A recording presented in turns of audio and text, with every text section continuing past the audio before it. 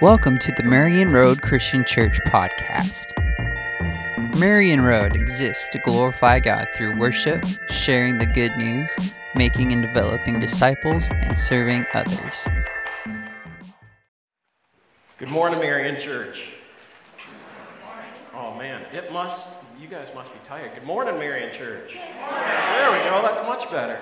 It's good to be here. My name is Curtis McGinnis. I'm Executive Director of Crossroads Church Partners, one of the ministries that you support here as a church. And so just want to say, first off, thank you so much for being a supporter of our ministry. I thought I'd give just a brief update on our ministry before I get into God's Word here today. But we really have had a banner year at Crossroads Church Partners, and it wouldn't be possible without support from individuals and churches just like yourself. One of the main things we do is we continue to offer Christian higher education classes. And I just have to thank the leadership of the church here that allows us to use this facility to do our classes. On Monday nights, we have classes out here. This last year we had, actually just this last fall, we had 96 students take classes from us. And all of those students are ministry students. That's all we offer is ministry and Bible classes. And so almost 100 students taking classes on how they can just be better prepared. Many of them are lay people just like yourselves who are maybe volunteers in the church, or maybe you're a deacon in the church or an elder, and they just want to be better equipped to serve Christ and His kingdom. We have a couple classes coming up here in the middle of January. We'd invite you, if you're interested, to sign up for these classes. You can sign up for free. All our classes are offered free of charge. We scholarship them so students can take them free of charge. You can take them just for audit, which is what a lot of people do, which means all we ask you to do is to show up on class on Monday night. And to come and do that, or you can take them for credit as well. Either way, there's no cost to you because we scholarship them. Rick, did you teach one class this last fall? Rick taught one class this last fall. I taught a couple. But in January here, we have a class on making disciples. This is a great class to take. As I recall in reading the Bible, Jesus tells us to go and make disciples. And so if you want to be better at making disciples, we would encourage you to sign up for that. I'll be teaching a class on balancing ministry and personal life. I can tell you I'm not an expert on that. I'll be learning right along with you in that class. So we'd invite you to sign up for those. What do we have next year, Adam? Also another thing we do is we put on a Flourish conference every year. This conference is designed for those of you who are in leadership or seeking leadership position. Again, if you're a deacon, an elder, the ministers in the church, I know the church has participated in the past. This year we have it coming up February 23rd and 24th. So mark your calendars. Mac Lake is going to be here. He'll be up at Valley Christian Church up in the cities in Lakeville, and he'll be speaking specifically on developing a leadership pipeline within your church. I know that's one of the things that the Marion Church here has been talking about, is how to create and develop that leadership pipeline. You're beginning to do some of those things. This would be a great encouragement for the leadership to come and to learn some things from Mac Lake as he comes and shares that with our churches. This last year, we actually did 3 Flourish conferences. We did one in Minnesota, one in Wisconsin. We've done those for a number of years. And then we offered one for the first time in South Dakota as well this last year. And so this is an effort for us to, again, serve and to give back to the local church to help strengthen local churches. One final thing that I just want to touch on is church planting. This is our newest venture, and we help to start new churches in Minnesota, Wisconsin, and the UP of Michigan. And this last year, we started one new church.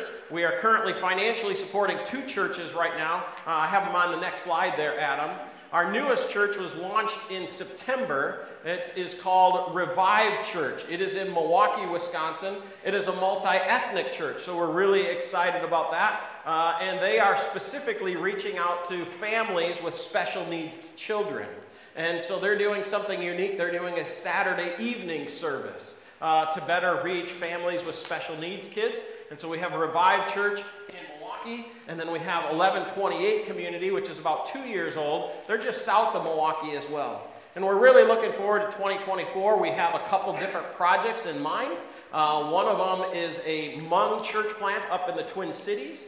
And the other one is actually a church plant in Fargo, North Dakota. Right now, there are no Restoration Movement churches this church is affiliated with. There are no Restoration Movement churches in North Dakota at all. And so we're excited about the possibility of planting a new church in North Dakota this next year as well. The last slide I have here is just some ways that you can stay connected with us on Facebook. We do an e-news once a month. Many of you are signed up for that. Again, we thank you as a church for being a financial supporter of our ministry to make all of this possible. It wouldn't be possible without churches and individuals, again, who are supporting the ministry to better serve the churches here in the upper Midwest. Let's pray, and then we'll dig into God's word together. Heavenly Father, we are grateful for the opportunity to gather. As we've sang today, as we've celebrated this past week of the birth of Jesus Christ, of the hope that it means that God is with us, Emmanuel is here. Thank you so much for this privilege. And as we dig into your word, Lord, give us eyes to see and ears to hear from your word. We pray this in Jesus' name. Amen. About 15 years ago, we were living out on the East Coast, and my brother came out to visit us, and I was born and raised in Wisconsin. And so that means that if you cut my veins open, I bleed Packers. It just is the way that it is. I also bleed cheese, because I'm from Wisconsin. But he came out to visit me on the East Coast, and we decided to go see the Packers were playing at the Philadelphia Eagles. So they're playing in Philly. Anybody know anything about football knows that Philly fans are not very friendly. Even though Philadelphia means city of brotherly love, they have no love for anybody other than their Philadelphia Eagles. And so I knew that we were in trouble as we were about a mile away from the stadium. And my brother and I were wearing our Packers jerseys, and we were with my poor friend who happened to be an Eagles fan, and he was wearing his Eagles jersey, but he was with us, so he got lumped in with us. But we're about a mile away, and all of a sudden, there are people, again, tailgating, things like that, and they see us in our jerseys, and they start yelling at us. And they start, harassing us. And we haven't even gotten to the stadium yet. And as we drive closer and get into the parking lot, they continue to harass us and verbal insult us, and it goes all the way as we walk into the stadium. It doesn't get any better from here, of course. The game begins to start. The Packers are winning. They get madder at us. They begin to throw food at us. Food and popcorn and I don't know, all sorts of things are thrown at us. Verbal insults are thrown at us. Our only reprieve was for a few minutes when they began fighting with each other instead of fighting and getting mad at us. And it was in this time, and I don't get scared very often, but I was pretty scared. When you get around a bunch of drunk people who are fanatics about their football team, and you're the opposing team, it was a little bit scary. And I was thinking, how are we going to get out of this? I began getting a sense of overwhelm of this is not going to end very well. And thinking, what is the exit plan for us to survive out of this city of brotherly love? I don't know about you, but where do you turn to when you get overwhelmed and feel like things are out of control? Where do you turn? Where do you turn for when you're looking for help? Oftentimes, people turn to alcohol and drugs to seek to deaden the pain. Some people look to the government, which always seems to shift the blame. Maybe we turn to video games and food to try to escape the pain. Or we turn to self-help in hoping that maybe we can overcome the pain and the burdens and the cares on our own. Now, we're here at church, so you can guess what I'm going to talk about where we need to turn. But I don't want to tell us to turn to God as it's a Sunday school answer or as a platitude. I want us to look at a psalm today that tells us to turn to God, but turn to God very specifically because of the attributes of who God is and what he has done for us. The psalm I want to look at talks about God as the great protector of us all. But even more so than that, it gives us three things about God and who he is and why we should turn to him in whatever the circumstances of our life. I'm going to be looking at Psalm 46 today. If you have your Bibles, you can follow along, or the words will be, and the verses will be up here on the screen as well. Here's why the first reason we should turn to God. One is because God is immovable. Immovable. This is what it says in Psalm 46, verses 1 through 3. It says, God is our refuge and strength, always ready to help in times of trouble. So we will not fear when earthquakes come and mountains crumble into the sea. Let the oceans roar and foam. Let the mountains tremble as the waters surge. Some of you maybe have memorized the beginning of these verses in a different translation that maybe says, God is our refuge and strength, a very present help in trouble. That's what God is. God is our always accessible help. He is easily found in whatever trouble or circumstances we find ourselves in. In 2 Chronicles 15:4, it says this, but when they turned to the Lord God of Israel in their distress and sought him, he was found by them. You see, God is not hiding. Sometimes we think in the overwhelm of life that God is hiding from us, that he is somehow not easily found. But this psalm tells us, and Chronicles reminds us, that God is not hiding. He is easily found, that if we look for him, we will find him. He is accessible in whatever circumstances of life we may have. Through political upheaval or natural disasters, God is found there. He can be our refuge there. He is immovable in the midst of the storms of life. That's what God is. One commentator said this, in trouble, we need a refuge. In bodily sickness and weakness, we need healing ministry, careful watching, an arm to lean on. In perplexity, we need a wise counselor. In want, danger, or misfortune, we need timely help. In sorrow, sympathy, and comfort. Under sense of sin, we need a voice of forgiveness. And that is who God says that he is, and whatever the needs are that we have in our life, that God is there. I don't know how your 2023 has gone. We're ready for it to end. I don't know about you, but we're ready for it to end. I'm ready for something new. Know what's been happening in your life, if you felt attacked or you felt discouraged by the circumstances of life, if you felt overwhelmed, feel like between this rock and a hard place. Maybe you find yourself at the end of 2023 spiritually and emotionally, physically depleted. The psalmist reminds us here that we can be assured that God is an ever-present help. He is immediately present. He is instantly available to help us. He has not moved away. He is immovable. He is there when we call upon him. One of my favorite worship bands lately has been Maverick City Music, and they have a song called Communion, and in it says these words, that he is closer than my skin, closer than the air I'm breathing in. That's where God is. He is present and here among us and ready to help us. And we can find protection and strength and stability in him. And these verses say, though there's earthquakes and mountains and all these things are happening, the mountains are crumbling into the sea, though everything else is shifting sand and shaking, God is immovable in this. That for you in your life, he can be your storm shelter in the tornado. He can be an unconquerable fortress in your life.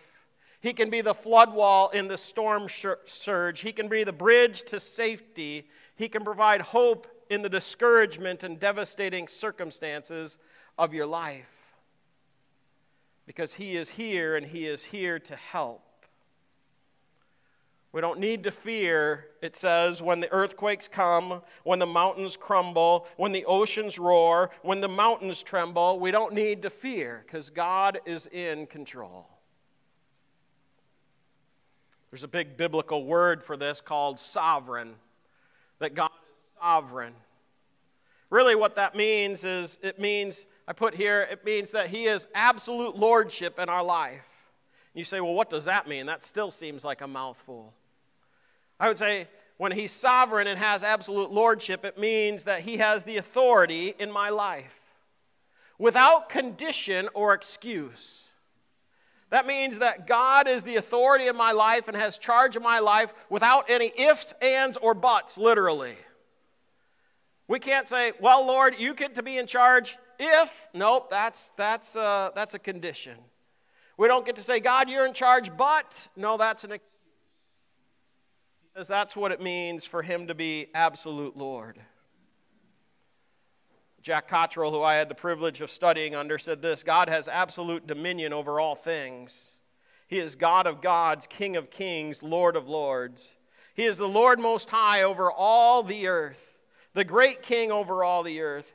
He rules over all flesh, all mankind, all nations. God reigns over the nations. He sits on His holy throne. He's in absolute control. He's sovereign, secondly, here because He's the creator, the ruler, and the redeemer of all things. Now, we could take a whole year and unpack these things. I have books on each one of them that my professor Jack Cottrell wrote again about how God is the creator of all, how He is the ruler of all, how He is the redeemer of all. And finally, He's sovereign in that He controls everything that happens. He controls everything. But let me put this, even though He does not cause everything. He controls everything even though He does not cause everything. Sometimes God causes it, sometimes He permits it, sometimes He prevents it. But we can have the assurance that God's presence provides us the stability and protection that we need in our lives. And not only do we see this as the psalmist says it, but we see it lived out in Jesus as well. That Jesus is our refuge and strength. He said in Matthew 11:28, this is where that church plant that they get its names from. The church 11:28 gets its name from this in Matthew 11:28, which says, "Come to me, all of you who are weary and burdened, and I will give you rest." That Jesus Himself says that He will be a place of refuge, just like the psalmist says, God is a place of refuge. We can turn to Him. Remember that Eagles game I was talking about at the beginning? I was worried about how we were going to get out of there. And then I remembered I was with my brother. Some of you have met my brother. And if you've met my brother, he is a big man. He was bigger back then. He stands about 6'3". He probably weighed close to 300 pounds then. And so I said, Sid, how are we going to get out of this? And he said, follow me. I'll get us out of here. And so no kidding, this is what I did. Sid led the way, and I put my forehand straight on his back and went like this. I cowered behind him, and he just walked. This is what Sid did. Sid walked, and I cowered behind him, making sure my forearm was connected to him. And I thought, what a great image of what it means to have God as our refuge. That God goes before us and He protects us. And that we can trust in Him. We need not fear. Now, if you're looking in your Bibles at the end of verse 3, anybody have their Bible open? Do we bring Bibles on Sunday morning anymore? All right. At the end of verse 3, there's this, in my Bible, it's in italics. Maybe what does it say? Anybody? At the end of verse 3? Mine says interlude. Anybody else have something that says? Selah. It's actually found here at the end of verse 3, 7, and 11. It's this little Hebrew word. We're not exactly sure what it means. It's really just a pause in the text. The Passion Translation says, pause in his presence. It's written there for us to intentionally pause and to reflect upon the words that have just been said.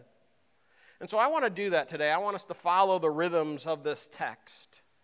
And I want to give you a minute to pause in silence and think about how God has been your refuge.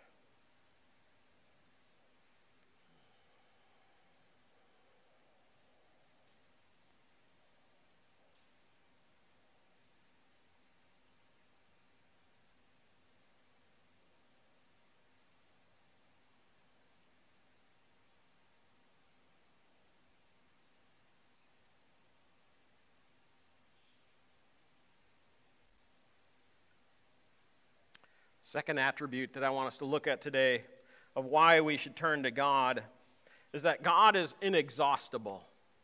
I don't know if that's a real word, but I'm going to make it one today. God is inexhaustible. It says this in verses 4 through 7, a river brings joy to the city of our God, the sacred home of the Most High. God dwells in that city. It cannot be destroyed. From the very break of day, God will protect it. The nations are in chaos and their kingdoms crumble. God's voice thunders and the earth melts. The Lord of heaven's army is here among us. The God of Israel is our fortress. I've noticed as I've gotten older, and I just had a birthday about a week ago, that I get tired more easily.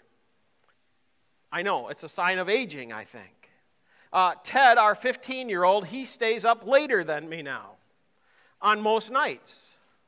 I find that when I go on vacation, I need a vacation from my vacation. Amen? Anybody? Amen, yes. I find that when I travel, which I do extensively for work, that I get home and I'm tired the next day. I am not inexhaustible. I am exhausted many days. But Scripture tells us God is inexhaustible. And although it says the foundations of the earth are shaking and collapsing, even in all the disturbances of the world, it says there is a river whose streams make glad, a river who makes glad those who inhabit the city, a river that never dries up, an inexhaustible river. In this city of God, we see it seems to be threatened by the nations. But they're calmly protected by God who is in the midst of her. And the promise of God is that He is inexhaustible. He does not wear out. He does not run out. He is not like us. When we go to bed tonight, and even if you stay up till midnight, God is not going to bed tonight. He is inexhaustible. God will celebrate every time zone's New Year tonight, not just ours. He is inexhaustible. And so He is this picture of this river, of this stream that will never run dry, that brings gladness to this city. When I think of this picture, I think of the city of Israel, and this is what is captured here. And in the city of Israel, it's a walled city. And if you cut off the city of Israel, you could cut off the river stream. And so what they did during King Hezekiah's reign is they built this tunnel. It's called Hezekiah's Tunnel. If you've been to Israel, I myself at one time could squeeze through this tunnel and went through it. Some of you who've been to Israel have been through it as well. But what they did was they dug this tunnel. They started at either end, and they miraculously came together in the middle. And there's this river. And so even though the city of Jerusalem could be surrounded by its enemies, it could continue to get fresh water. That the city would have gladness even in the midst of the despair around it, because water is life. Water is life. And this is a picture of what God is, that in God we have life. I think the closest for us would be the Mississippi River. And we're familiar with the Mississippi River and how it brings life and goods and commerce and business, and the devastating effects that we hear about most years if it floods or if there's droughts. Remember a couple of years ago, I think Rick was telling me about there was a cruise ship set to go down the Mississippi, and they had to stop in Memphis because there wasn't enough water in the Mississippi. I heard about earlier this spring there was a drought, and so in New Orleans what began to happen was the ocean began to flow back into the Mississippi by New Orleans, causing devastating effects. But God is not like that. God is inexhaustible. He is a river who abides with his people, providing his protective presence. Revelation 22:1 says, "Then he showed me a river of living water, sparkling like crystal, flowing from the throne of God and from the Lamb." And we see God's power, his inexhaustible power in the troubled times. In verses 6 and 7 it says, "The nations are in chaos and their kingdoms crumble." That sounds about as relevant today as when the psalmist wrote it, doesn't it? We live in a time and in a world where there is so many nations that are in chaos and so many kingdoms who are crumbling. But look at God's response. God's voice thunders and the earth melts. The Lord of heaven is here among us, and God, the God of Israel, is our fortress.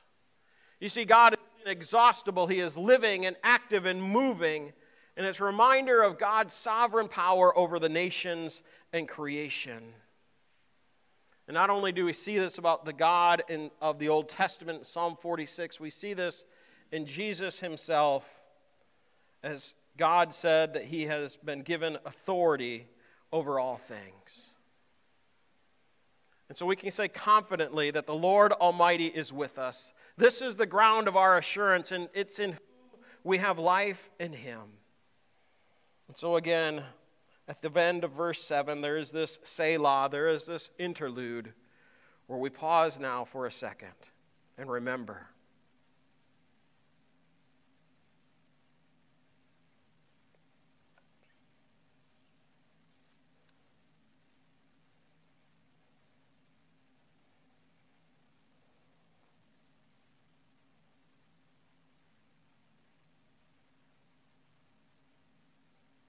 Final attribute of God that we get in these verses is that God is invincible. We worry and fear about a lot of things in life. I sat down the other day and I wrote down all the things I was fearing and worried about. You ready for this? I'd like to say this took me weeks to write. It only took me about 2 minutes. Here are some of the things that I was worried and had fear about in my own life. Many of the doctor's appointments that our family has had recently. Amy's work-life balance. I was worried about what to eat and what to wear. I was worried about tonight if the Packers would beat your Vikings. I was worried about earlier this year about could we afford a new deck. I was worried about over Christmas break our dog who was in the kennel. I was worried as I was writing this about a strange noise that I heard. Worried about could I get all the work done that I had. Worried about if my sermon would be any good. That's still to be determined. Worried about the reaction of the board, my Crossroads board who oversees me, and what they would think about the work in our organization. I was worried about the churches that Crossroads serves, over 100 of them, and how they're doing. I've been worried recently about students in my classes and the grades they're receiving. Worried about my own work-life balance, my travel, and maybe most of all worried that our son is 15, has his permit, and my life as I drive with him. We have a lot of worry in life, don't we? So many things to worry about. And yet the psalmist reminds us that God is invincible. Here are the words in verse 8 through 11. "Come, see the glorious works of the Lord. See how he brings destruction upon the world. He causes wars to end throughout the earth. He breaks the bow and snaps the spear. He burns the shield with fire. Be still and know that I am God. I will be honored by every nation. I will be honored throughout the world. The Lord of heaven's armies is here among us. The God of Israel is our fortress." And in this last section, the psalmist invites us to step back and to see what the Lord has done. He calls us to reflect upon God's deeds and his provision in our life, to look at what God has done. And we need to pause occasionally. And at the end of the year is a great time to pause and to reflect back and to think about all that God has done for us. What has God done for us this past year? Again, even though many of us are ready to be done with this year, what is it that God has done down? How has God shown up? See, in the Old Testament, they had these Ebenezers, these stones of remembrance, of which they had these piles of rocks, and they remembered, this is how God has helped us. It meant, thus far, the Lord has helped us. What has God done in this past year? And the psalmist says we can be reminded that God is invincible. Even though our bodies break down, and we prayed about many people in the church whose bodies are breaking down. Even though, things in our life don't go as planned. Our kids don't turn out as we want. Our jobs don't work out as we want. Even through all the chaos, God is invincible. He is in charge. And there's a reminder here that God will ultimately win the battle and deliver his people and bring peace. It says he breaks the bows and shatters the spears. God is going to bring his peace to this earth. Don't we need that now more than ever? And then it shifts.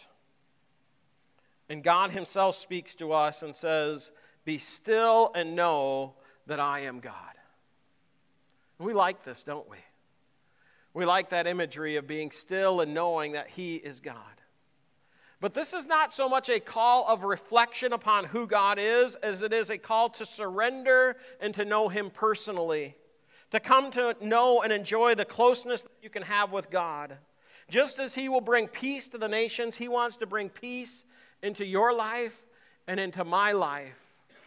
And that will happen when we ultimately surrender our lives to him, when we let him rule and reign in our lives, when we let him be Lord of our lives. That's what he is calling us to do. See, God is the supreme authority of all earth, and he will end all the battles and all the wars. He is the Lord of hosts, the God of Jacob. He is our fortress. And this psalm is meant to be a psalm of comfort and reassurance for us. And we see that this psalm has been that. That God is to be the one who we turn to in times of trouble. In 1527, Martin Luther was going through times of trouble in his own life. We recognize Martin Luther as the one who is the founder of the Protestant Reformation. But in 1517, Martin Luther was experiencing dizzy spells, and he began to experience a great depression on his life. Around this same time, the Black Plague had come over Germany, and Luther's house became a hospital where many of his friends came and ultimately died because of the plague. In the midst of this, his 1-year-old son suddenly became ill. And so Luther, like many of us today, is overwhelmed and devastated by the circumstances of life. And he turned to Psalm 46 for it to be his refuge. And he wrote this hymn, which many of us will know. He wrote this in response to Psalm 46. A mighty fortress is our God, a bulwark never failing. Our helper, he amid the flood of mortal ills prevailing. For still our ancient foe does seek to work us woe. His craft and power are great, and armed with cruel hate. On earth is not his equal. That word above all earthly powers, no thanks to them abideth. The Spirit and the gifts are ours, through him who with us sideth. Let goods and kindred go, this mortal life also. The body they may kill, God's truth abideth still. His kingdom is forever. So my prayer this day is that you would find solace and refuge in your difficult times, just like Luther did. That you can come to this psalm and see who God is and his protection, his refuge, what it's like to live under his rule and reign, and ultimately experience the peace of God that can only be known when we surrender ourselves to him. See, I don't know what circumstances you're facing in your life today, what fears might be overwhelming you, but we can come and see the works of the Lord. We can come and see and submit to his rule and reign in our life, because he wants to bring his presence and his peace into our lives. We just simply need to surrender. to be still and know that He is God. Let's pray. Heavenly Father, thank you for your word. Thank you for your word in troubled times. And Lord, we live in troubled times, in a troubled world that needs you more than ever. So we ask that you would be our refuge in these troubled times, that we would seek you no matter the circumstances of our life, that we can turn to you, and when we turn to you, we will find you. Lord, thank you for all that you are and all that you do. Help us to be a people now who responds to that. We pray this in your name. Amen.